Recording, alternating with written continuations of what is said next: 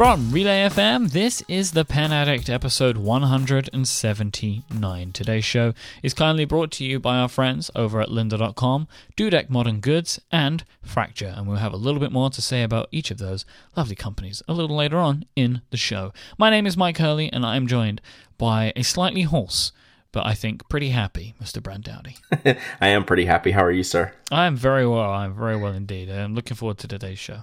Yeah, me too. So I am slightly under the weather, but I'm not feeling terrible. It's just, mostly in the head and throat, kind of the things that might affect you actually recording a podcast and talking into a microphone for an hour. So otherwise, I'm feeling pretty good. So, but if you see me jumping out every now and then, I'm sparing Mike's ears at that time.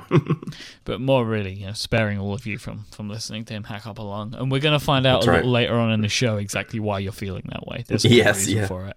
Well, me and you have been hanging out. I caught it from you. Yeah, I wished. It's way too far away until that happens again. Yep. I know, that's true. Let's not think about that. I just want to state for the record that nobody from Field Notes has called us on our challenge. Okay. Just want to put that out there, We'll throw that out there. Of me and you going by Chicago. No one's called us out on it yet. So Right. We'll work on that. We're waiting. in live and in person. That would be cool. Yep. We'll have to work on that. We'll work on it. We actually have some Field Notes to talk about today. You showed me something new today that we're going to talk about here in a few minutes. Yes. But the first show that you put together a bunch of show notes for today, and I was actually super surprised you put this first one in. So I'm going to let you lead this off. So I saw a link to this lovely article on the Pen Addict. This is from The Finer Points. This is Jenny Mason's site. And Jenny took some time to write about and photograph her Midori Traveler's notebook, right? Yeah. She kind of documented her setup. And for me, really, I just wanted to link to this for the beautiful photography and the beautiful images of Jenny's diary. Yeah. And what she does with her diary it's really, really fantastic. So I kind of just wanted to point people towards there because I'm very, very jealous of her ability to do this stuff. Yeah, so I took a lot out of this article, actually, which is why I reposted it, or I think I tweeted it out when she did it. And this it's a wonderful post that she did. You're right about the photography, and the images I keep coming back to are the same ones that you do on just the calendar piece of the article. On each day has about an inch vertically worth of space or so, maybe an inch and a half at the most. And on each of those little days, say October 19th, she kind of almost sketch noted her day and has, some text about the things that she did, some handwritten text, and then some little images of some other things that she did. She picked up her iPhone one day, so there's a little picture of the iPhone. She was in front of the computer a bunch of the days. She has her head in front of the glowing computer screen. It looks like the Pulp Fiction briefcase scene to me. But I just think it's funny, and it's super cool how she did all this. And I took a lot out of this because I'm one that has difficulty capturing the small things that I do in a day, right? I feel like for me to write it down, it's got to be some important big thing. But she has just these little things, like Dawson's Creek season 4 marathon. Boom, put it down, and I never do those little small things. And I appreciate how she did all this and how she set it up. Because I actually carry my traveler's notebook in my backpack every day, but I don't use it that much. I love the setup. I love the shape, the layout, the customization that you can do.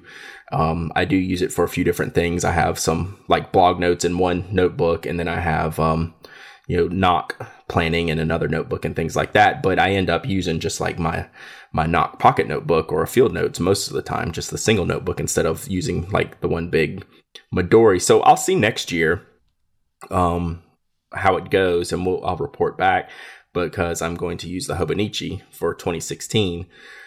And so I'll see if I have any place for the traveler's notebook as well. So, and you don't have a traveler's notebook, right, Mike? I don't have one of these. I have the Pele journal, right? Which aesthetically is very similar, but I have the small one. Right. but I don't use it. Did the Pele journal riff off the Midori, or was it the other way around? No, the Pele riffed off the Midori. Yeah. And it's different, but very, very similar. Exactly. In kind of look and kind of execution. But that was way more meant for, I think, single or two notebooks, where the Midori is kind of designed to be like, you got to stuff as much in here as you can. Right. Yeah. And Jenny put at the end of her post links to a bunch of other people who use these regularly. It's definitely the Traveler's Notebook is a thing, right? It's like you go online and there's tons of resources about this specific setup for the Traveler's Notebook. It's actually such a big thing. Midori's actually breaking out the brand completely online. It's just going to be Traveler's Notebook. It's not going to be Midori Traveler's Notebook anymore. I like that branding.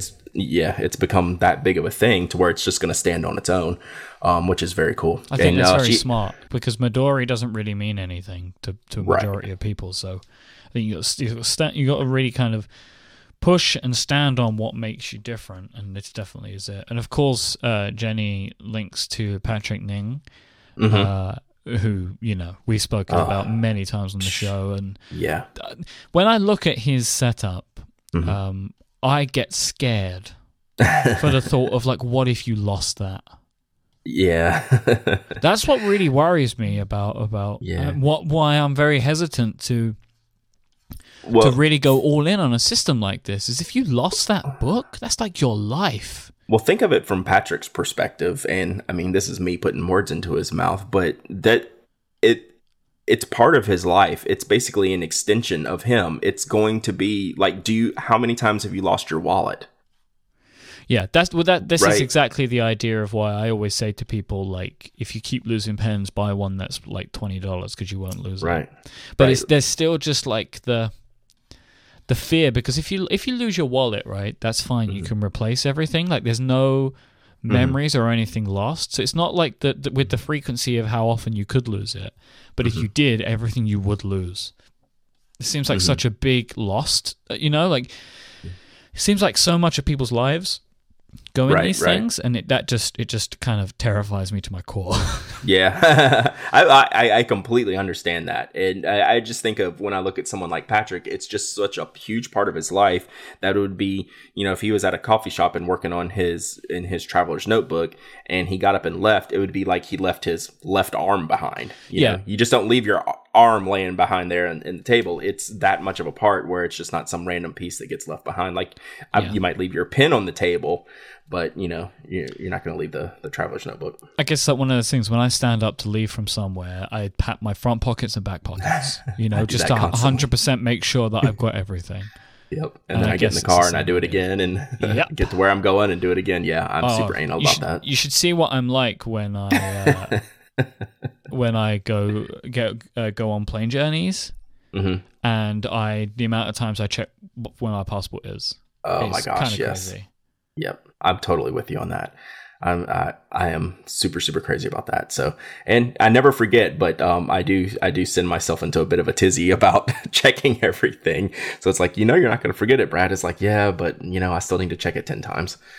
So, but the Midori's always been a fascination of mine, and we'll continue to talk about it as the days and years go on, because it's such a cool system. Another cool system we love, which really isn't a system, it's just a thing, is our field notes. We love our field notes. And did you have a chance to catch Aaron Draplin on Mark Maron's WTF podcast? Did you listen to that episode? It's high up in my Overcast queue, but I've not gotten to it yet. Is it good? Yeah, it's real good. I actually just caught it. I just finally got to it on like Friday or so, last Thursday or Friday. It's really good. When I was listening to it, Aaron is, laugh out loud funny. I mean, just the stuff he says, he cracks me up. And, just kind of his, the way his conversation flows. And, a lot of the things he talked about with Mark, part of their podcast was like, Mark has no clue who Aaron is, right? I mean, that's not in his realm. But, he got to know Aaron a little bit over the past few months, and he was actually in Portland recording this show. And so they kind of, riffed back and forth on that, just learning about Aaron. So it's a lot of things we know already, and some of the stories that Aaron tells, of fans like ourselves have heard. And then he drops in nuggets like when Mark was trying to figure out about like the paper products like Field Notes, and Mark's like, yeah, I've used like moleskin before, and Aaron's like, no, I don't use the M word around the shop. And and I wrote that down and tweeted it out because I just thought it was priceless, and that fits into like the things that we talk about all the time, and I just thought that was hilarious. But it's a lot of back and forth banter like that, and Aaron telling stories about how how he came to be, how all his work came to be, and things like that. And did you know Aaron's working on a book? I didn't know that. Yeah, for next year. He doesn't talk about it like directly a lot, but he said it several times. I've heard him say it in several places, like, I'm working on a book. Oh man, that would be sweet. Yeah, so in 2016, he's got a book coming out. I forget the name of the author that's done it, but he's done other series of, design-oriented type books. And then, that's what, it's not like a biography thing. I think it's like a design type thing, right? Like a showing of his work, if I'm understanding what Aaron said so far. So I would prefer that to a written book. Like, I want something that is there to highlight and show to me a handpicked selection of Aaron's favorite work. That's what I want to see. Yeah, I would too, because, we're such fans of Aaron's, like I read all his interviews and listen to all his podcasts and watch all his videos. Like, I know a lot of the stories, right? When you're a speaker like he does, not only is he a designer, he's a speaker. Well, you give the same speech, I think he did it like 40 times last year or the year before. It's a lot of the same running threads, and you don't need that in a book, right? So it'd be cool to see like, more design stuff and more process stuff and things like that. So it's definitely worth a listen to. They did a good job on the podcast. Cool. I'm looking forward to checking that one out. Yeah. So then you compile these show notes, and then, it's like, oh, good, we need to talk about that Draplin thing. And then you throw in this link under this. So how did you come across this? So I saw Ginny at 3 Staples tweet this, and it's a Instagram photo. It's not her photo. It's taken by somebody called Dwayne King. Of a special edition Field Notes that I've never seen, and I hadn't come across them ever. When you linked it, I clicked over there and I was like, I have never seen this, never heard of this, never laid eyes on it, never had any heads up from any of the Field Nuts group. It's 0.0. Yeah. I don't know what that is. I don't know if that was a conference or something. It was an edition of 1,000. So the guy who posted these is a guy called Dwayne King, who is a designer. And he put on a conference in Brooklyn that these were a part of. Yep. So it looks... So they're a pastel color. Think Easter. Yep. Pink, light blue, and purple. But the covers are debossed. I think that's the right term. Someone will correct me. Embossed is where the cover is like pressed in, like the lettering, and this is like the raised lettering on the covers, right? I think that's called debossed. So you feel it like on the outside. So like all the Field Notes logo is raised. Any of the design work is raised. Like there's some little circles and dots on the back cover. They're all raised up. They're really good looking. Yep. And then they've got the 0.0 conference, I believe it's called. Yeah, 0.0 conference was it? 0.0 in Brooklyn. And they've got the logo on the back. Now, what scares me about these is how incredible they do actually look, and they are super limited, and nobody seems to know about them. Mm-hmm. Well, and then Dwayne says in his Instagram that, we found some laying around, so we're gonna sell them. Oh, really? Yeah. If you read down the comments, so I'm sure all the Field Nuts are all over that. But it's a cool addition. I love the embossed and debossed covers. Those are some of my favorite. Anytime you get kind of that texture on the covers, those have often been some of my favorite additions. Either just the regular colors or any side editions, which most of them don't have that level of cover detail, if you will. Most of them are just printed somehow, printed fancy, printed beautiful, printed stamped foil, whatever, but don't have the depth of the embossing and debossing, right? No. Yeah, you see that like on the grass stained green Raven's Wing, some of those older editions. So anytime I see that, I think it's pretty cool. And I think there's a yellow one, a blue one, and a pink one. Nice. Yeah, Easter. Very good looking. Yep. So we'll see. I'll be interested to see if someone like we know, like in the Field Notes groups, actually gets their hands on one. I'd like to see the interior of them more and kind of see what they're all about. But I'm not chasing them. No, neither am I. No. I do actually have some of those Nixon ones on the way. Oh, cool. Yeah, those are really pretty. Ginny helped me out with that because they were shipping in the US only. Yeah, and Aaron actually talks about that in the WTF, that he was one of like an original like Nixon graphic designer, like didn't work for Nixon but did some of their early work way back in the day, as far as design work goes. So that was a good little tidbit that I caught on the podcast. There you go. All right, we got more paper stuff to talk about. Oh, really? Yeah, Us? Yeah. Us. Let me take a break. Thank our friends over at lynda.com for helping support this episode. They are the online learning platform that has over 3,000 on-demand video courses that are there to help you strengthen your business, technology, and creative skills. For a free 10-day trial, visit lynda.com/penaddict. That's lynda.com/penaddict. I want to mention, just straight up top, just to kind of remind people about this, that Aaron Draplin did that incredible logo making course with lynda.com a while ago. That you should sign up for the free trial just to go and see it, right? If you haven't seen that course, you need to go and see that. Just to see him in his shop and hear him talking and showing his work and how he kind of roughs out a design. Like, oh my God, that was so awesome. I would love to see more of those. Yeah, not to hijack you completely, but I had an email a couple weeks ago that said, hey, I know Lynda's a sponsor, and I think you did some kind of design a video you linked to, and someone was going through their design process, and I said, oh, I know exactly what you're talking about. So that one has definitely stuck with people. Yeah, because it's just fantastic. It is. Lynda.com has videos for all types of people who are thinking in all different types of ways. Whether you're trying to solve a problem that you've got, because you're working on this project and you just don't know how to do this thing, whether you're curious to learn something new, some new skills that you've never thought about before, or if you want to kind of learn something to help advance yourself in your work in some way, lynda.com is there to help you. You can learn about design, and you can watch those great videos that Aaron makes. You can learn about color and how to implement that in your work. You can learn about how to get things done using the GTD course. You can, no matter what it is that you're thinking about trying to take your hand to, lynda.com will have videos there to help you. They have software and hardware courses, right? So you can learn how to use Photoshop, you can learn how to use Lightroom, but you can also learn how to take great portrait photography. They have courses on everything that you're going to need to know, all types of things that you can put into practical use in your life. And all of their courses are taught by experts, people who have a passion for teaching. You can watch any of their courses in any order you want, and they're all broken down even within each course, right? So you can watch any video you like. You can pick and choose. They're all available to you when you sign up. Even on the 10-day free trial, it's unlimited access to everything. And you can go in and inside of each individual course, they're all broken up into bite-sized chunks. You can pick and choose from them as well. So maybe you just need to learn something specific, or maybe you want to go back to something you learned a few months ago and you want to follow along with their transcript to make sure that you get to that point in the video that you need.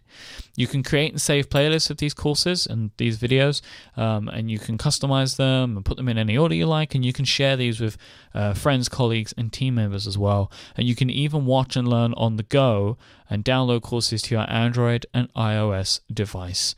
So, your lynda.com membership will be able to give you unlimited access to training on hundreds of topics for one flat rate. Whether you're looking to become an industry expert, you're passionate about a hobby, or you're just looking to learn something new, go ahead and visit lynda.com/penaddict and sign up for your free 10-day trial. Thank you so much to lynda.com for supporting this show. So we talked about the Hobonichi earlier, and I'm going to give it another shot here in 2016. And one thing that we have seen this year upon this year's release of the Hobonichi is that they are sending them to many, many other vendors outside of just themselves, right? Which they probably did in Japan before, but not necessarily outside of Japan. We've seen US and Canadian retailers, and for example, we put it in the show notes that JetPens got in the Hobonichi, got in the Techo, and then got in like a handful of covers for them, and they sold immediately out, right? It was just like, Yeah, here they are, and they're gone. They have 8 products, and they're all gone. Yeah, so they, and talking with them, I knew they were going to do it, and they actually gave me a heads up saying, that this was going to happen, and they actually sent me a Techo and one of the covers. I have the red cover, and I'm going to give that away on the blog here in the next week or two. So definitely pay attention for that. And I didn't get a chance to, before today's episode, to find out if and when they're going to get some more in. I would wager that they are, before the holidays. So I will try to find out and see when they'll get some more in. But I like, a lot of people are hesitant, and understandably so, to, necessarily buy from Japanese sites, and not for any particular reason other than the ordering difficulty can be a little bit of a challenge sometimes. And then depending on where you are in the world, the shipping might be high. So, some people who are insane like myself don't mind. And, I just go through the 1101 store and go order things through them without issue. But some people definitely like this, to be able to get it from a retailer that they've used for years, like Jet Pens. So I think it's kind of cool to see the brand reach out to other retailers like this. You have any thoughts on that? Where they've moved on and allowing other regions to kind of carry these much more easily than they have in the past. I think it's needed. Yeah, I think that's the right word. This is something that they have to do, right? That they have to eventually start branching out if they want to continue to grow their business. I'm sure they want to. Right. So like Wonder Pens in Canada, I got them. Yeah. They got them. So like, the Canadian users or the people who are wanting that, the Hobonichi in Canada, that's an easy place for them to get it from. And now, somewhere like Jet Pen's able to stock them and ship them out as well in the US. And so I think we'll just continue to see more and more of this. And I think it's good, like the Midori, the Traveler's Notebook we mentioned before, that was also kind of an in-house thing. And now it's just, it just totally helps spread everywhere else once they get into other retailers and things like this. And I think just for Hobonichi itself, I think it's a good move. Yeah, I completely agree. I'm pleased they're doing it. And obviously for Jet Pens, it's a good move because they have such a built-in. I mean, this is their people, right? The people who are ordering from Jet Pens are all about some Hobonichi, so it's no wonder it sells out immediately. But I do have. I already had ordered the one that I'm going to use for next year's, but I have an extra Techo and the red cover. So stay tuned. I don't know if I'm going to get that up next week or the week after, but it'll be very, very soon that I will be giving one away.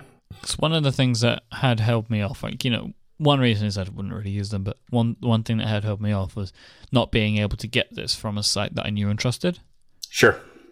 Oh, I imagine a lot of people felt the exact same way. Yep. Yeah, and especially before last year was the first year they had even an English site where you could check out on. I was just about to say that, which is even, that's even worse. I mean, obviously they can do whatever they want to do, but like, if you're trying to buy this stuff, like you're going to be a little bit apprehensive if you're buying from a website you don't know. If the website's not in your native language, that is like another thing, right? That's a whole other ball. Right. There was one of the I'm totally blanking on her name right now, but the woman we know here in the US that does the Hobonichi translations, she wrote an entire website on how to purchase one via the Japanese website. She essentially translated. Mm-hmm. Yep. And I think she still does that work for Hobonichi. I forget. If I can remember, I'll put that in the show notes because she's always cool to talk to her on Twitter. I keep in touch with her on Twitter. Some because she's still doing the Hobonichi work. So yeah, very cool. I've been on. Well, not me. Kickstarter pen projects have been on a roll recently, right? And I think I'm finally caught up with the last one where I had the preview models of between, the Gist and the Pen Type B and the EDK. Even though it wasn't Kickstarter, it was a new pen launch. And now I did the Mini Click, which is by the guy that's behind Tough Rider pens, who makes a kind of a tactical looking and feeling pen. This is a more simplistic design than some of the like totally outrageous. Some of the Tough Riders aren't really out there, but the totally tactical pens that don't really. It's not really our market, air quote our market, but there is a huge market for that in the people who are really looking for that ultra heavy duty type pen, you know, for any type of reasons, for travel, or for some of them, you know, lots of, you know, police officers, army people, you know, just need something super, super durable. So Jack, who is the owner of Tough Rider, they did the ultimate clicky pen. I think that was last year. And that project went really, really big on Kickstarter. I think they did a really good job on that one. And a lot of people thought it was a little bit big, a little bit overbuilt. And so he simplified a little bit into the Mini Click, which is a really nice looking pen. And, you know, the pens that we buy, like from Karas Customs and Tactile Turn, that have the knock mechanism, that's a stock mechanism from Schmidt, which is a really good mechanism I like. But Jack redesigned that mechanism from scratch on his own, and added that to this pen. So he's built his own click mechanism. It looks very similar, but it's rebuilt completely by him. And I did a review of the pen today on the blog, and it's really nice. It's great looking anodization. It's really pretty. It's really well built. The only thing I didn't like were the O-rings in the grip section. I think that's just like kind of like a failure point, right? You know, you have loose bits in probably the most grabbed area of the pen, if you will. You're moving that in and out of a pocket. It's going to hit those rings. You're gripping it and writing it. It's going to hit those rings. Yeah. I just tend not to like O-rings anyway. Like they never feel like the right solution to any problem. Right. And it's the pen's trying to be very useful for very extreme situations. You know, if you have your hand in a glove and you need that extra grip on the pen, you know, having those O-rings there, it's certainly going to help. Yeah, my feeling is though, just make a rubber section. Right. I would honestly, I would just go for a plain section, you know, a smooth section, and then just deal with the gripping issue. Yeah. Well, there's so many things you can do. You can knurl it, right? That's one thing you can do.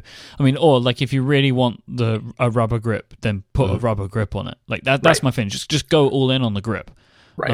I don't really like the O-rings. I think that they're kind of like a bad solution to an interesting problem. Right. I just think that, they're really unnecessary, to be honest. You're going to have as much frustration as you are going to have benefit from them, I believe. And that's not the best trade-off in my opinion on design. But to be fair, they have been prevalent on all of his designs, so his customers must not complain. So that was coming out of my mouth, but he's done this before, right? Yeah. This is how his designs work, and he obviously has great feedback from his customers on this. And I know some other people who have bought the Ultimate Clicky pen that have very much enjoyed using that pen. And you know, if you like that pen and like that style of pen, this one's a no-brainer because it's a rock solid pen. You know, like I love the knock, I love the clip. The anodization is really cool. It's not only anodized, it's kind of got this glossy finish. So the colors are really, really sharp and vibrant. So it's a great looking pen. I'm just not an O-ring in the grip guy. And you know, I lost one when I was playing around with the pen. So tell me tell me the difference here between the knock that has been made here. Mm-hmm. But what's the guy's name? Jack. So the knock that Jack has made, as opposed to the knock that comes that everybody else is using. Yeah, I mean, he just wanted to control it all himself, right? If there's any issues, he's the guy that can fix it instead of relying on someone else. Like, sure, but how does it feel? Like, what's the difference in the feel? How does it feel? It feels a little bit more. There's kind of more depth to it, if that makes sense. Like it does make sense. Actually. It's not like a superficially type click. It's like a deeper, sturdier click, if that makes sense. And you can feel that when you're activating it, when you're pressing it. It feels a little bit different, despite it looks very, very similar. Dan in the chat room, obviously Mr. Bishop, is saying it's made of stainless steel instead of nickel-plated brass. That's like the material difference. Gotcha. Because the one that is on like all the pens that we've used, right? Mm-hmm. You mentioned it's on some Karas Custom stuff. It's fine, right? Yeah. But no, I like it. Like it does the job fine. Yeah. I mean, I would maybe sometimes wish it was just a little clickier, but that's kind of being super picky. Yeah, this one's not clickier. It's the same type. It's not a louder click. It's not but if it's not clear, then I don't know. For me personally, I don't know why you would want a difference. But yeah, he's also able to stylize these a little bit more since he's making them himself. Some of them have like rings around the mechanism, instead of just the smooth mechanism, just for visual. More O-rings. Yeah, covering it O-ring. It's at least you can add them there if you need to. So now you're making me cough. The colors do look really, really great. I love the look of the green one. Mm-hmm. And what refills does this take? Any Parker style refill. So I did mine has the Fisher Space Pen refill. Which I actually like this Fisher Space Pen refill. I just get the fine ones. I don't get the medium and the bold one, the broad ones that they have. I always go for the fine blue Fisher. And they fit the moleskin gel, but I'm having a hard time getting any of the moleskin gels in the size that I want. So this is we said there's a bunch these pens, and there was that great piece by Anthony Scullambrini, right, about the idea of these tactical pens being ugly. Right. This one is probably one of the better looking of this type of pen, but this type of pen is still not. It's just not interesting to me. Yeah. So this is, I would say, this is a moderately tactical looking pen. Yeah. It's not full on like some of the other ones. So it kind of bridges that gap from an off the shelf type pen to to getting into a little bit more tactical, which isn't necessarily our style just as a whole. That's why we like what Dan does at Karas Customs. We can get that nice machined pen, but it still looks like a pen. Not that we're going, not that we're heading out on our police beat tonight, Yep. So. Yeah, that's a really good way of putting it. It's like a lot of the benefits, but without the big trade-offs in design. Right. Speaking of design, Michael Hurley, you've become quite the flower designer. I know, right? I finally finished my first coloring page, like completely finished. Yeah. And so I put a picture of it on Instagram. I was pretty proud of it, I am so impressed. I love it. It's pretty good, right? Yeah, it looks so good. You're actually way ahead of me. I haven't even finished my first page yet, but I'm going to work on that too. So I love it. I think it came out real good. How much time do you think that took? Any concept of that? That's at least 8 hours, 9 hours at least. Yeah, it's crazy, isn't it? Yeah. But it's good though. I mean, it's right. You feel different like when you're doing it. I do. Well, because during this time, it's like, so I do this when I edit, right? That's just whenever I do it. So every couple of weeks, I'll spend an hour or two, maybe more, doing this stuff. So that's why it's taken me like a month to do this. Mm-hmm. And during this time, all I would be doing would be like just dicking around, right? Playing a game, reading tweets, like, or whatever, or doing something that's going to take my attention away. Mm-hmm. And really what I want to be able to do during this period of time is focus on what my task at hand is, which is the edit.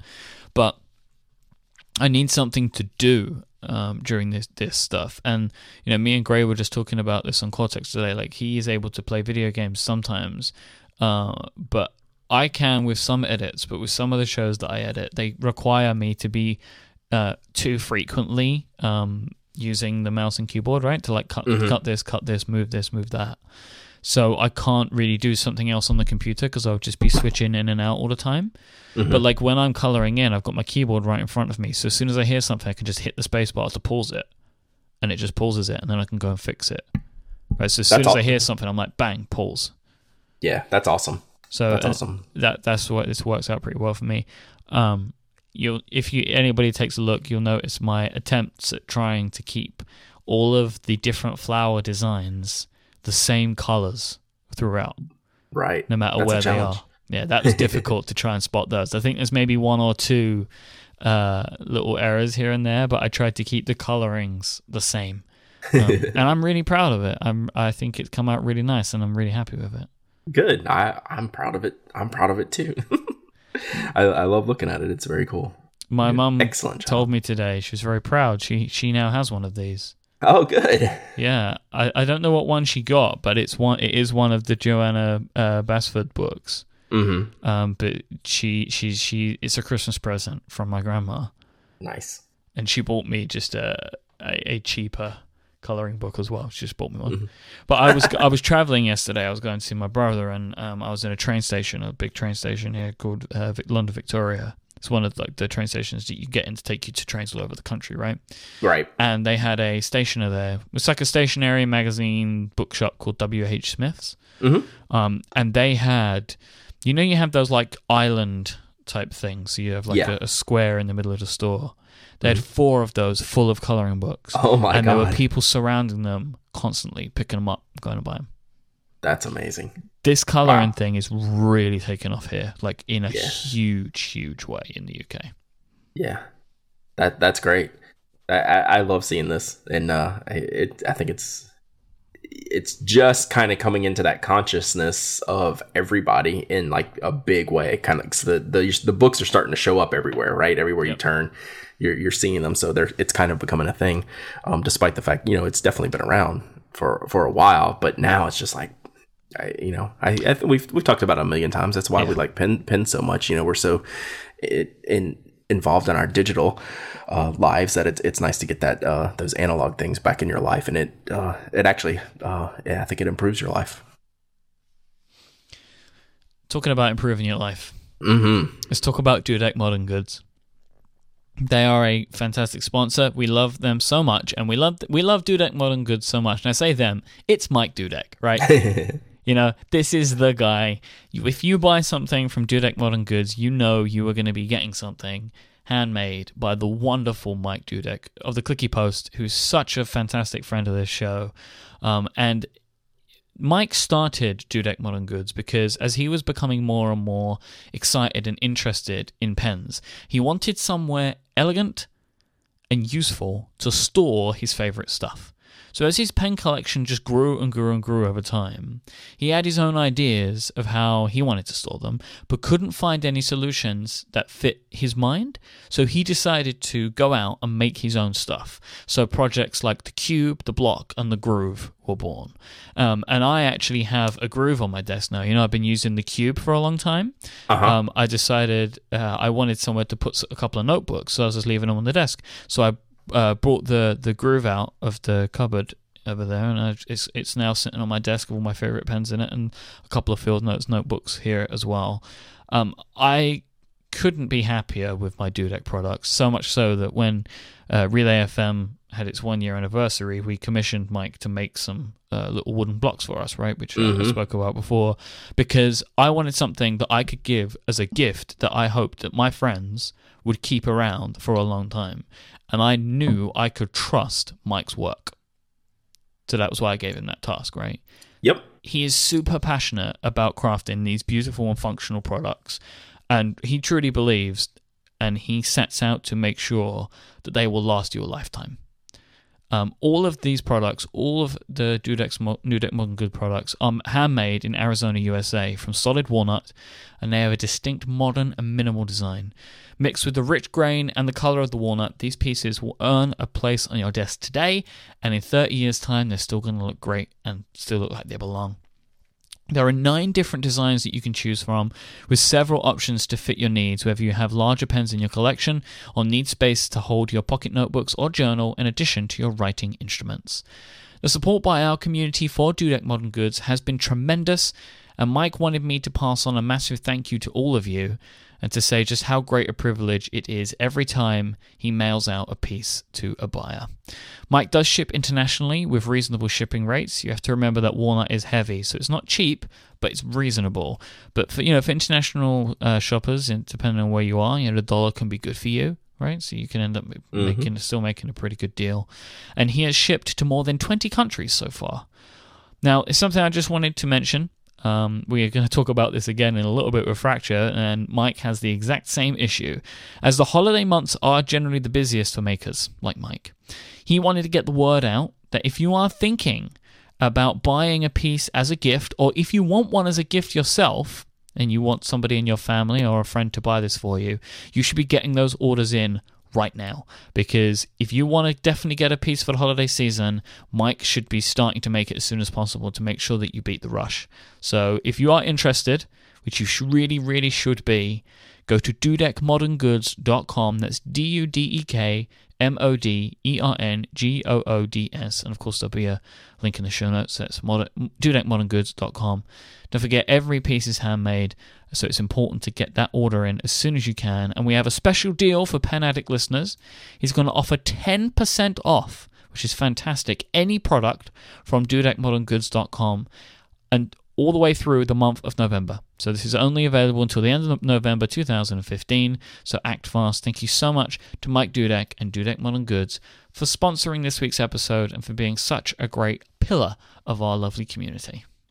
Yeah, this is wonderful. And, everyone's seen pictures of my desk there. My desk is covered up. I probably have at least 5 or so different Dudek Modern Goods on my desk. And I ordered one specifically for work. I ordered the daily for work, which is like a 3-pin slot in it. I keep 2 notebooks in the slot in the back, and I use that thing every day at work, keep my pens in there, reach for them constantly, take my notebook when I have to go into, one of the server rooms to do some work behind the scenes. So it's like the perfect little setup for my desk at work. And then at home, I just have the mass storage. I've got the block, and I've got all kinds of things, all these different shapes, cubes and grooves and all them. But I love the ones with the notebook slots in them for sure, like the daily and the groove. Those are killer, not only for yourself, but they make great gifts for anyone else that's in the stationery. They're just like the perfect setup for your desk, and I love them. So thank you, dude. Yeah, he's the best. Yep.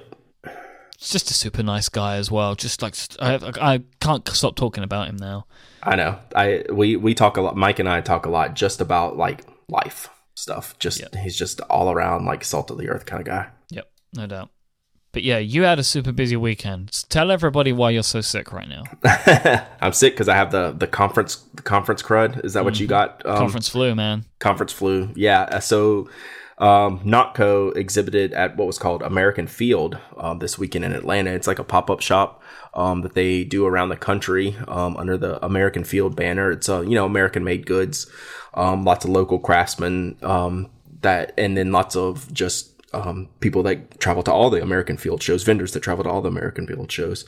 They've had them in Boston, in Brooklyn, in DC, and Atlanta. So, they kind of get together these makers and all come together under one roof and have like a pop-up shop and get the community out to come check out these goods and support local makers and USA made goods. And, we weren't sure, from a knock perspective, is this a good thing? Is it worthwhile type of stuff? Would we fit in to the show? And it turns out it was really, really good. It's totally like the hipster paradise, right? Like I felt out of place because I didn't have my jeans rolled up, and like boots, or I didn't have any like man capris on, and things like that. So I felt a little bit out of place, as far as the hipster level goes. But like our friend Matt Alexander and Need, they would be fit in like perfectly there, right? That's the type of place it is. So it had a lot of those type of goods. You see like the raw denim goods and, custom made boots goods and just beautiful craftsmanship on all this stuff. And then you'd have like a lot of local like food vendors, right? Like coffee brewers and chocolatiers. And there was someone in Atlanta that made like their own special like sweet tea, and just like very cool things so it's like 50% like clothing type goods, and then probably like 40 or 50% into like food type goods, which was cool because we always had samples of food. We had free beer, free vodka, Bloody Mary mix. There was all kinds of great stuff, and it was really great just getting around talking to a lot of these vendors. Lots of leather workers there, people making different bags and wallets and things like that. And it turned out to be great for us, number one, because we were such a big outlier. People were very confused. We confused the hell out of a lot of people, which was great because that allows us to have a conversation, right? And that's why my voice is shot. And, just from talking all weekend and explaining to people, like, we were one of the few pops of color in the entire room, if you will.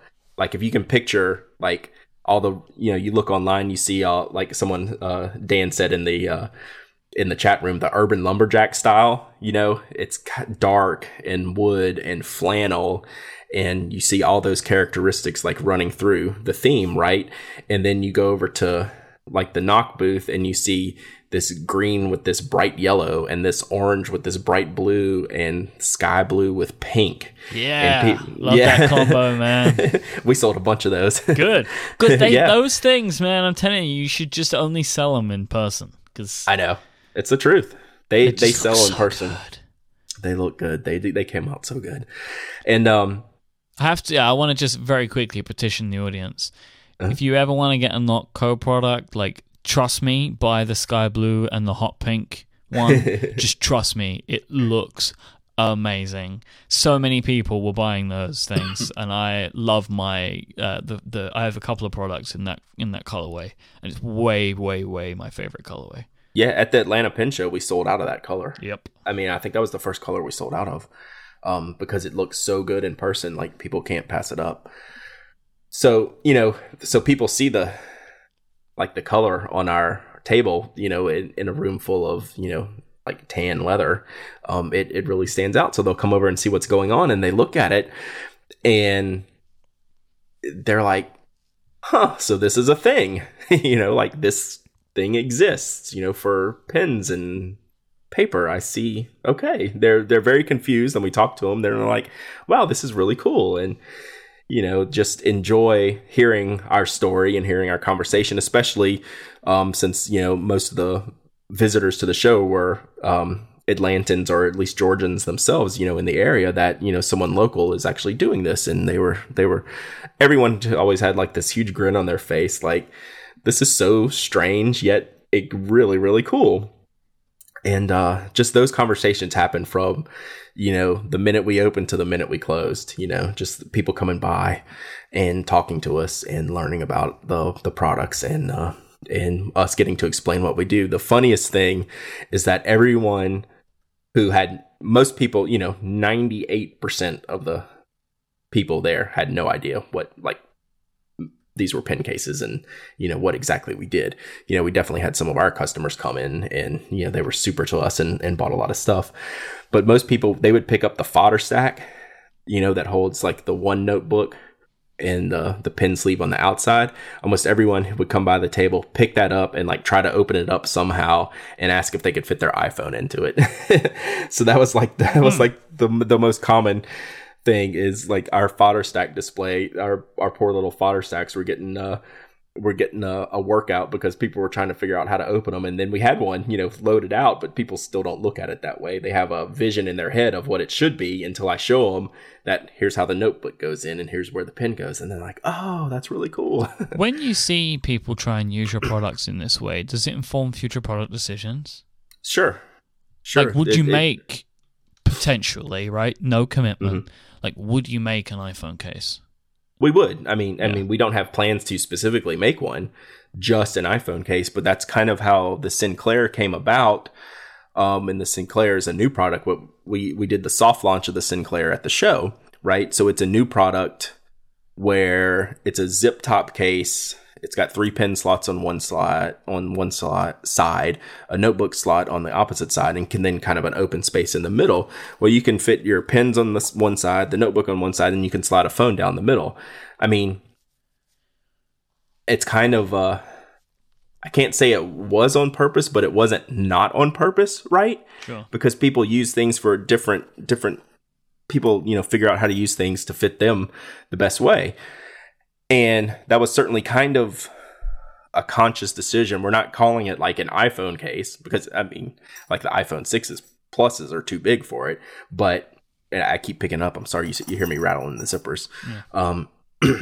But it's kind of a nice additional thing you can use it for if you need to. You know, you can slide your phone in there and zip it up. Let's come back to the Sinclair, right? Because I want to talk about that in a minute, but I still have a bunch of other stuff that I want to talk to you about this American Field. How does this kind of environment differ for you from a pen show? Like, I assume, for one, you feel a little bit out of your depth, right? These aren't your people.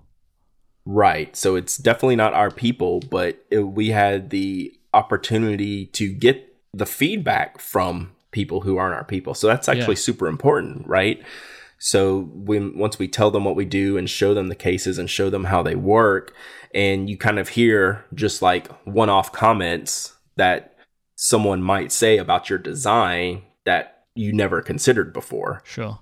Right? I don't know that I have a specific off the top of my head about that, but that happens constantly, right? People who are have no clue or don't even use pens that will come over and look at the designs, and they might make, you know, whatever comment. And it was funny. Most of the comments were like, "Oh, this is so great, and I love this." It was really nice to hear that from people who have no concept of what we do at all, telling us that, "Oh, this is a great thing," and that just kind of it solidifies a little bit like what you're doing. It gives you that validation that, you know, we all like to be validated, right? I mean, that's an, you know, important, you know, we all like our backs patted and high-fived, you know, all the time. Hey, you make cool stuff. And it's like, we really appreciate that. And, you know, even if they have no interest in making a purchase whatsoever, it's great to hear that feedback. And it's important to hear that feedback from not your normal customer, I think. So the people that were buying these, do you have any idea what they were buying them for? A lot of people were figuring out that, oh, I do have a use for this, or I have X family member that has a use for this. And then the people who some people weren't necessarily buying them for pins. Someone would buy like a brass town and say, oh, I can manage all these cables in all these little slots that I do for my very specific job, kind of thing. And like the things we sold the most to probably the non-hardcore stationary pin people was the brass town, which surprised me very much. Do you remember the lady who wanted to put her silverware in them? Yeah, for sure. Atlanta, that made me laugh. That was really, really funny. She just bought a ton of the blue and pink ones, right? She's like, I put my silverware in them. Yep. So this is the thing, right? So like, you guys aren't dummies, but you must look at your business and be like, the future of our business is in expanding outside of just pen storage. Right. Right? Like it's bags stuff, right? And bags can be exactly what you have right now. They are kind of bags for something. Absolutely. Right? But it's bags. Yeah. Actually, we use that phrase a lot. Once we realized the crowd, that phrase kind of became like by the end of the first day and into the second day. Yeah. You know, you could say that type of thing, because we sold a lot of the chimney tops, which are just flat storage, right? Mm-hmm. They're just mass storage. People would say, "Oh, I can use it for this," and you know, our prices were extraordinarily reasonable, you know, when you're looking at leather goods up and down the aisle, right? Or any kind of like custom cloth type stuff that, you know, real fancy stuff. You know, our price points were spot on, I felt. Especially at the chimney top, because it's effectively buy one, get one free. Right. Yeah, it's like a little kit. Yeah. And we sold a bunch of those. But like what we didn't sell, I think we maybe sold one or two the entire weekend, is the Lookout, which is like one of my favorite cases. And it's got to be one of your top sellers, right? Like in general. Absolutely. It's far away one of our top sellers, by far.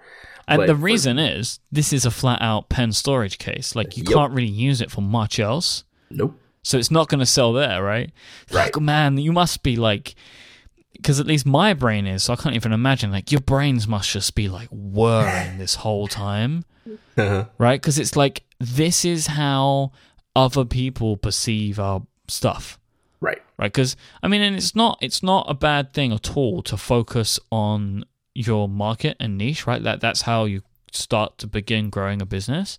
Mm-hmm. But, like, eventually you need to look outside of it, right? And, like, when we've been like this, like, you know, we have a space podcast now, right? Right. Which is not, like, Apple tech stuff. I mean, you know, and I don't count this show in that because it's been around forever, right? You know, right. This show preceded, like, Relay FM by a very, very long period of time. Right. So like Pen Addict's an outlier, right? So like I don't consider it, and never really did consider it as like the core audience. Mm-hmm. But like, you know, it's like you guys, you make pen stuff for pen nerds, so you just make loads of pen stuff for loads of pen nerds. But eventually it's like, oh, but if we think about making this type of thing, this is for a different type of person, and there will be overlaps, but they could bring like a whole new group of people into our product line. Absolutely. Yeah. The whole weekend was like that. And then on top of the customers who were there, the other vendors who were, let's say, a leather bag maker would come over and look at our stuff. And then we can discuss like pattern making and building. And, well, what if we did something together? Or I need this, I make these leather bags, but I need this, built in that goes in the bag, and it's going to do these kind of things. So we got a ton of people talking to us just about making, right? Mm-hmm. So you have the customer side where you get feedback on your products, and then you get the maker side where you actually get to talk about making the products with people who are doing similar things but with different materials. And that was extremely valuable for Jeff and myself as well. As much as the customer feedback, the other makers' feedback on how we're putting things together, and how our stuff looked and how it's constructed, and then like, could we collaborate on different things down the line, and just getting to meet people like that. It was successful just for that alone. Money wise, we did fine, but like at the Pen Show, I think we probably sold more on Friday at the Atlanta Pen Show than we did the entire show here. But we certainly made more than our money back. We didn't lose money attending the show, but it's not like a blowout pen show type sales, right? Where it's your people, but the feedback and the contacts we made, you can't put a price on that stuff, right? Yeah. That stuff's worth the price of admission, almost on its own.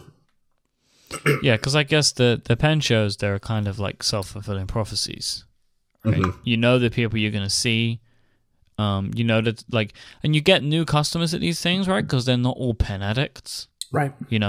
Which is kind of what you'd want, right? Because the world of pen buyers is bigger than the amount of people that listen to this show and read your blog, right?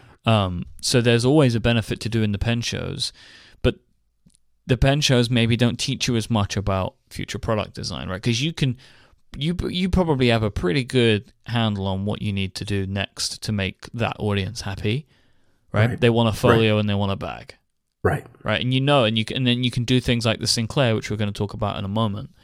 But like, there's this whole other world out there, which one day, if you guys can ever find the time, can start to target, right? And I guess this is how you find out what that world looks like and what Nock's place is in that world. Right. I want to talk about the Sinclair, okay, because this is an actual new product that you guys are doing for the listeners of this show, right? So, right. But let me just talk about Fracture very quickly, because we love Fracture and I love to talk about them. They are the company that will take your favorite images and put them directly onto pieces of glass that you can proudly display or give as gifts. I want to, and Fracture want to, say a ginormous thank you to everyone out there who has been giving Fracture a chance to print all of your photos. They really do just the best work. I love the prints that they make. Like, Fracture prints are unlike anything else that you could put on your wall or display in your home. They give your photos like a whole new life to them. They just look really, really fantastic. Like, these days, all of our favorite pictures are saved on they're trapped behind pieces of glass in a kind of a weird way. They're on our iPhones and they're on our iPads and our Android phones, and we never look at them, right? Because they just sit inside of that little box all the time. But with a Fracture, you get all of the benefits of seeing how great a picture looks behind a piece of glass, all the great color and all of the great, just the great look that a photo like that has. But you can put it on the wall.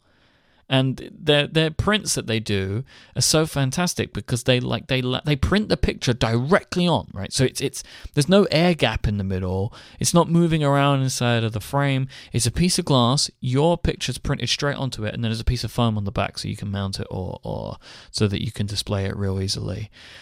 The team at Fracture put a ton of work into making this stuff right, and they hand assemble all of these things. They put them together in their factory in Gainesville, Florida. And again, like I was mentioning with Mike Dudek a little while ago, because they hand assemble this stuff, they can get really busy. And when they get really busy, like, the line can go on forever, right? If you imagine something that has to be hand assembled and hand checked, that's taking real person time, because they want to make sure they get it right every single time, and that every Fracture that leaves their factory looks fantastic.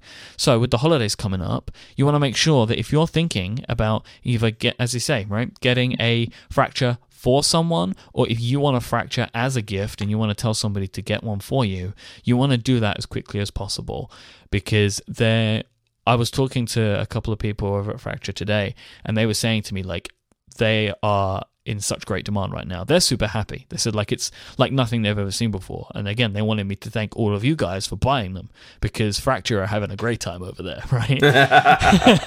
But because of that, they are super busy, and they're busy right now. So if you want to get one of these great prints for the holiday season, make sure that you get that order in now. Go to fractureme.com to learn more and get started, and you can get yourself a lovely 15% off your first order by using the code PENADDICT at checkout. That's all one word, PENADDICT, and you'll get 15% off.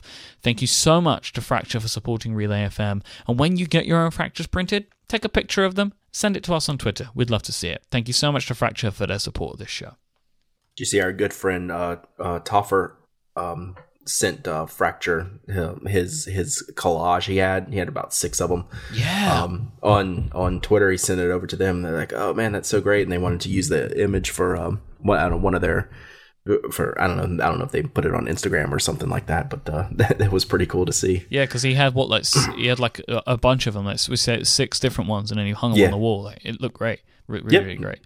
So we spoke about the Sinclair a little bit. So the Sinclair is the half tower, right? That's correct. Yeah. So for listeners of this show, the product we've been calling the half tower for so long has now got a name, and it's the Sinclair. And what is Sinclair? It's a lake in Georgia. Right. So it's going from mountains to lakes now. That's right. So, we weren't going to totally pimp ourselves into only mountains, because then you get into some really interesting names that aren't necessarily great product names. But, we keep it in that... What was that one you told me? I can't remember if it was on the show or not. What was it called? Well, you'll have to decide if you have to cut it out the show or not. But like the 3rd or 4th tallest mountain in Georgia is called Dick's Knob. And I'm not going to cut it out, because that's the name of the mountain, right? Yeah. So it was like, we can't really go with Dick's Knob for this new case. So let me look at what other names I can do. And I was like, this is a really Sinclair. Yeah, Sinclair sounds really good when you're comparing it to Dick's Knob. That won't be the title of the episode, though, before you guys start to listen. Yeah, so we'll go ahead and cut that out from the episode. So yeah, we figured if we keep it in that nature realm, and there's lots of good names on that, and we still kind of have that good current thing. And actually at the show, we have our price list printed out on the thing, and we had a bunch of people that would kind of stare at it and kind of cock their head a little bit, and they'd go, "Wait a minute, do you mean like Brasstown Mountain?" And we're like, "Yeah, this is how we name our products." And they're like, "Oh, I live by Fodder Stack," and things like that. So, that's cool, man. Yeah, so it was neat to see people were all about the names. But yeah, back to the Sinclair. It was when it was in the prototype phase. Someone dubbed it. One of our customers dubbed it the half tower, and that really, really stuck. But and we let that go for a while, and we said, yeah, we're not going to call it that, but that's a great name on its own. But we had to find something that fit in with the rest of the lineup. So the Sinclair it is, and it's essentially the high tower folded in half and has a zip top on it. So it's got 3-pin slots on one side, a notebook slot on the other side, and zip top, like a half zip around the top edge of the case. It came out really good. I finally I just got my production version this weekend at the show. I was going to make off with one of the wax canvas ones, but we sold so many of those. We sold out of those. When are those wax ones going into the store, and how much of your stuff is going to have this wax on it in the future? Because that looks sick. It did look sick. It came out sick, and we're not doing any of it for the foreseeable future. It was that will be an eventually item. Okay. And a special edition item. All right. Why though? Huh? Why? Tell me why. Well, it's a thicker, harder material to work with. Okay, so you can only make a small run for now. Right, okay. right. So we will eventually do it, but and plus we needed to kind of test it too, right? We needed to see how it's going to function, how it's going to work, sure, and see if people enjoyed it. That is sad to me, though, man, because I tell you, that looks so damn good. Everyone who bought one now has one more than me, because I didn't even get one. All right. Actually, I don't feel as bad if you don't have one. Yeah, I took one home Saturday night, and I left it in my backpack and came back Sunday, and we'd sold so many of them. I just got it right back out my bag, put it back up on the table. And, I'd rather have someone else have it than me. I get plenty of cool stuff on my own. So, I will eventually do more wax canvas goods in our lineup just because it's such a cool fabric. It's a really cool material. It looks unlike anything else that we really have while allowing us to keep like the same style of case that we do. Like it doesn't change. Like you still know it's like a knot case, right? But the look of it is killer. So it came out really good. But we are going to have all the colors that we already have in the Sinclair. We did introduce 2 new colors, which are killer in their own right, which is the camo exterior, black interior, and red exterior and navy interior. And on that one, it has gray stitching on the inside, which came out fabulous. It's a killer case. That's the one I ended up taking home. I thought I would do the camo, but the red looks so good. It's sick. So what about the camo and the red then? Still no? What do you mean? Are you going to be selling those? Oh, yeah. Those are stock. Those great. will be new stock. Camo and red are going to be new stock colors in all the cases, including the Sinclair. Camo is a real nice option because as well, so I took a look at this. So there aren't pictures of these that I've seen. I watched your Periscope replay, which I put in the show notes, using some service I'd never heard of to keep it as like a permanent replay. We'll talk about that. You want to talk about that now real quick? Yeah. So there's a service that Brian Goulet turned me onto. It's called Catch, Katch. So Periscope, your videos when they're done, they are up for 24 hours. And so this Catch thing, all I had to do was like link my Twitter account to it. And when I Periscope, it keeps a permanent link to that video. So now I can share it. If you missed it in the first 24 hours, you can go back and watch it. So I don't know much about it besides that, but it allows us to like link to what we're getting ready to talk about in the show notes, right? Yeah. I actually did just find a picture on the NotCo account, which has all of the colors in there, but it was way easier to see on the video, I think, really. Yeah. So you've got camo, and what's the inside color on the camo? Black. Yeah, the camo you've chosen looks real good. Like it doesn't look tacky. Right. Yeah. Because that's a real fine line. You can go there. Agree completely. Jeff and I are totally on the same page as you with the camo, and this is a super traditional large pattern camo. Right. It has a specific name. I don't know if this one's called woodland, but it's actually a very common pattern you see. But people have kind of bastardized camo these days, so you get a lot of weird patterns. So this is a super traditional classic camo pattern, and that's what we wanted to build this case around. Yeah, it looks really great. And then you got the red. The red is like this really deep red. Like it's not like bright pure red ink red. It's got a little bit more depth to it, but it's not like a brick red. It's definitely red. I didn't think about it till this weekend, and Jeff kept saying it to people. He said, yeah, it's like the Atlanta Braves case with the red is really bright. The navy is deep, and then the gray threading. That's like my favorite thing about this. I like the little small details on the navy interiors. You can see we used gray thread, so there's like a pop of thread color in there that I think came out fantastic. I'm looking forward to seeing those on the actual site when Jeff takes some real like lightbox photos of them. Yeah, so we're still working on that, but we did put up like red brass towns went up today. We introduced this weekend, we also introduced the Chimney Top XL, which is a longer length chimney top, so you can fit like unsharpened pencils in there. A lot of our pencil carrying fans needed something to carry full length pencils in.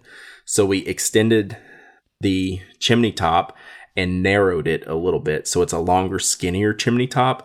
And I've actually been carrying one of those for months in my backpack, and it works out great. Did you have these at Atlanta? No. Okay. No, that's actually, we just had these right now. I mean, We just put them on the site today. And our pencil fans who've been wanting that, they're now available, right? And we're also with that size, just to show that they carry pencils, we're giving you a free pencil too, the Palomino HB pencil, which is this cool orange with the black dip end. We work with pencils.com to allow us to be able to, since we're not selling the pencils, they allowed us to break them up individually because they're normally only sold in dozens, right? So we said, well, we're just going to give them away. So they're like, oh yeah, that's cool. Yeah. So we were allowed, they worked with us. We were happy to let us do that. Why are you doing that? Because it's cool. Okay, cool. It wasn't a trick question, but I don't think you've given away anything free in a case before. No. We just thought it was a cool thing. Yeah. Yeah. All right. We thought it's such a cool pencil. And it really fits in with what we're trying to accomplish with that case. And you can just kind of link those two together, like mentally, right? So, you look at this case, I can fit my pencils in it, and I don't know. We just like to do cool things for cool people that are cool to order our cases. So why not, right? No, no, we have no ulterior motives than to do something nice. Can I do something nice for you, Michael? You can. Once? You can. What is it? No, it sounded like I was accusing you of something, but it wasn't that. I just was interested to know why, what your thought process was in it. Yeah. We legitimately thought, oh, this would be cool. That was our thought process. And we can afford, a single pencil, we can afford to do, and it's something small, but hopefully meaningful and people will enjoy. I find that with my business, sometimes some of the best stuff is the stuff that you do just because you like it. Yeah, exactly. And you now have green dot dash cards. Okay, these things are great. I mean, I know this is like the full self pimp going on. I love these freaking green cards. You got to do it every now and then, man. You've had a busy week. Yeah, these green cards are great. I love the amber, which is our original. I'll never get tired of the amber. I love this green one. It's pretty hot. And Jeff redesigned the pack-in cover for the note cards, so we have these cool little stripes on there. He did a really good job. They pop a lot more than some of the other products. I kind of back to the American Field stuff. The one thing that surprised me in a negative way, but negative's a strong term, but I thought we would sell some paper goods individually on their own. We sold almost none. People just saying, "Oh, cool, notebook here." Just random paper purchases. Very few just random paper purchases. People who would buy products would also buy some paper sometimes. We sold very little paper on its own, which I thought we actually might, especially the pocket notebooks, but no big deal. That was just another one of those curiosity things that, one of those takeaways from the show. I wanted to say, I was watching this video, I was watching this Periscope, and I felt so proud of you too. Well, thank you. You got a real business. This is no joke, and this is no this is no small thing anymore. This is a real deal that you guys have built here, and I'm very proud of you both, but more importantly, the two of you should be very proud of yourselves. For everything that you've been able to accomplish in the last 18 months. How long? Yeah, it's been almost 2 years since the Kickstarter closed. The Kickstarter closed right at the end of October 2 years ago. Yeah, you gotta, you just gotta be so proud of everything that you've managed to do. Well, I really appreciate that. I mean, we're working our tails off to get it done and to do things right, and sometimes, as you're building things, Mike, slow and steady is going to win the race, I think. And, we're taking things not in a meticulous fashion, but in a metered fashion, to, not getting in over our heads, which would just cause this vicious downward spiral. We're doing what we think we can accomplish while making a great product, and hopefully, people will enjoy and, having a good time doing it. So all those things syncing up together is why we're still here today, I think, and why, we're still just scratching the surface, which I've said a million times. There's so much. I think the future is really bright.